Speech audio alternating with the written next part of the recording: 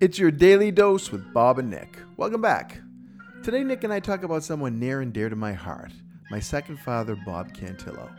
We recorded this episode on Bob's birthday, and I thought it only fitting to pay a little tribute to the father of my love, the grandfather of my children, and the man who taught me how to take care of my family.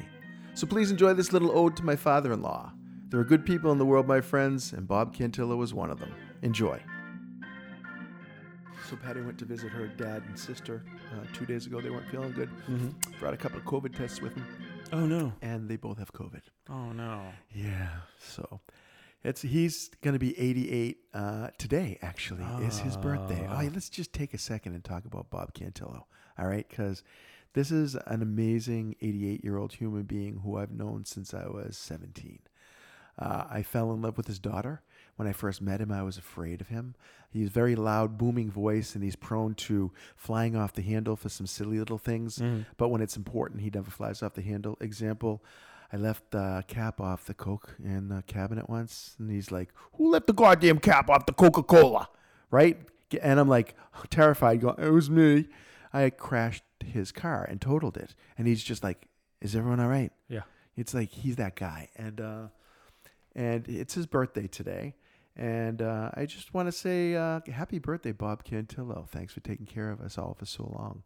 He is a human being who, more than anything else, wants to take care of the people he loves in his life and has managed to do an incredible job of that on every level. Taking care of his daughters, taking care of his grandkids, taking care of his great-grandkids, taking care of his wife before she died. I mean, he did it all, does it all. So he's an amazing guy, and I hope he lives forever, or at least as long as he wants to live, because he's someone super special to me.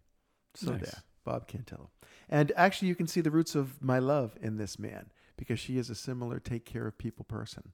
You know, kind and smart and super logical, and has a set of rules to their life that probably everybody should know and adopt, because it makes them super effective human beings. Like what? Name 3. Name 12. Well, I mean, give you an example. Bob Cantillo used to always say, it either comes out of your wallet or it comes out of your hide. Okay? Great little simple piece of wisdom, but it says, look, sometimes you have to pay for it, or it's going to end up causing you more damage and pain in the Later future. on, yeah. Right? I used to say, and this is in his accent, why work harder when you can work smarter? All right, so it's just he always, whenever he'd take a shortcut or something that would relieve the pain of a chore, he would say those words, and it was just a beautiful way of reminding yourself that it's okay to do the smart thing. You don't have to work that hard all the time. And he also says, "Holy mackerel, Andy." Who says that? Okay, it makes me want to say that when he says that. Yeah, yeah. You know, so, and he's got a very big booming voice that we all enjoy now. But earlier in his life, you really weren't sure if he was that angry. But what is he was an Italian guy raised by 2 Italian parents, as in off the boat from Italy, Italian parents, right? And these are passionate human beings. This is what he witnessed, and he was an only child, so he absorbed some of that ma and pa energy. You know, but he's a good man, and I love him a lot. That's cute. Yeah.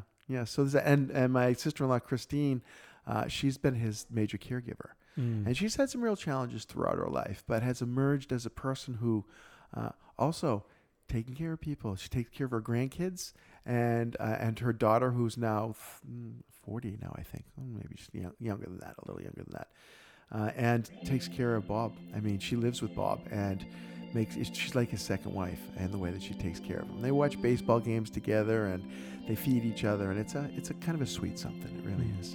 So I like these Cantillos. They're good people. Hey, it's Nick. Thanks for listening. How sweet was that? I can't remember the last time I paid tribute to someone, but Bob has inspired me to do something like this more often. I'm going to commit to it. I don't know if I'll do it on a podcast, though. I might try writing an ode, or maybe a song, at the very least, a limerick. You should do the same. Not the limerick part, though, that's mine.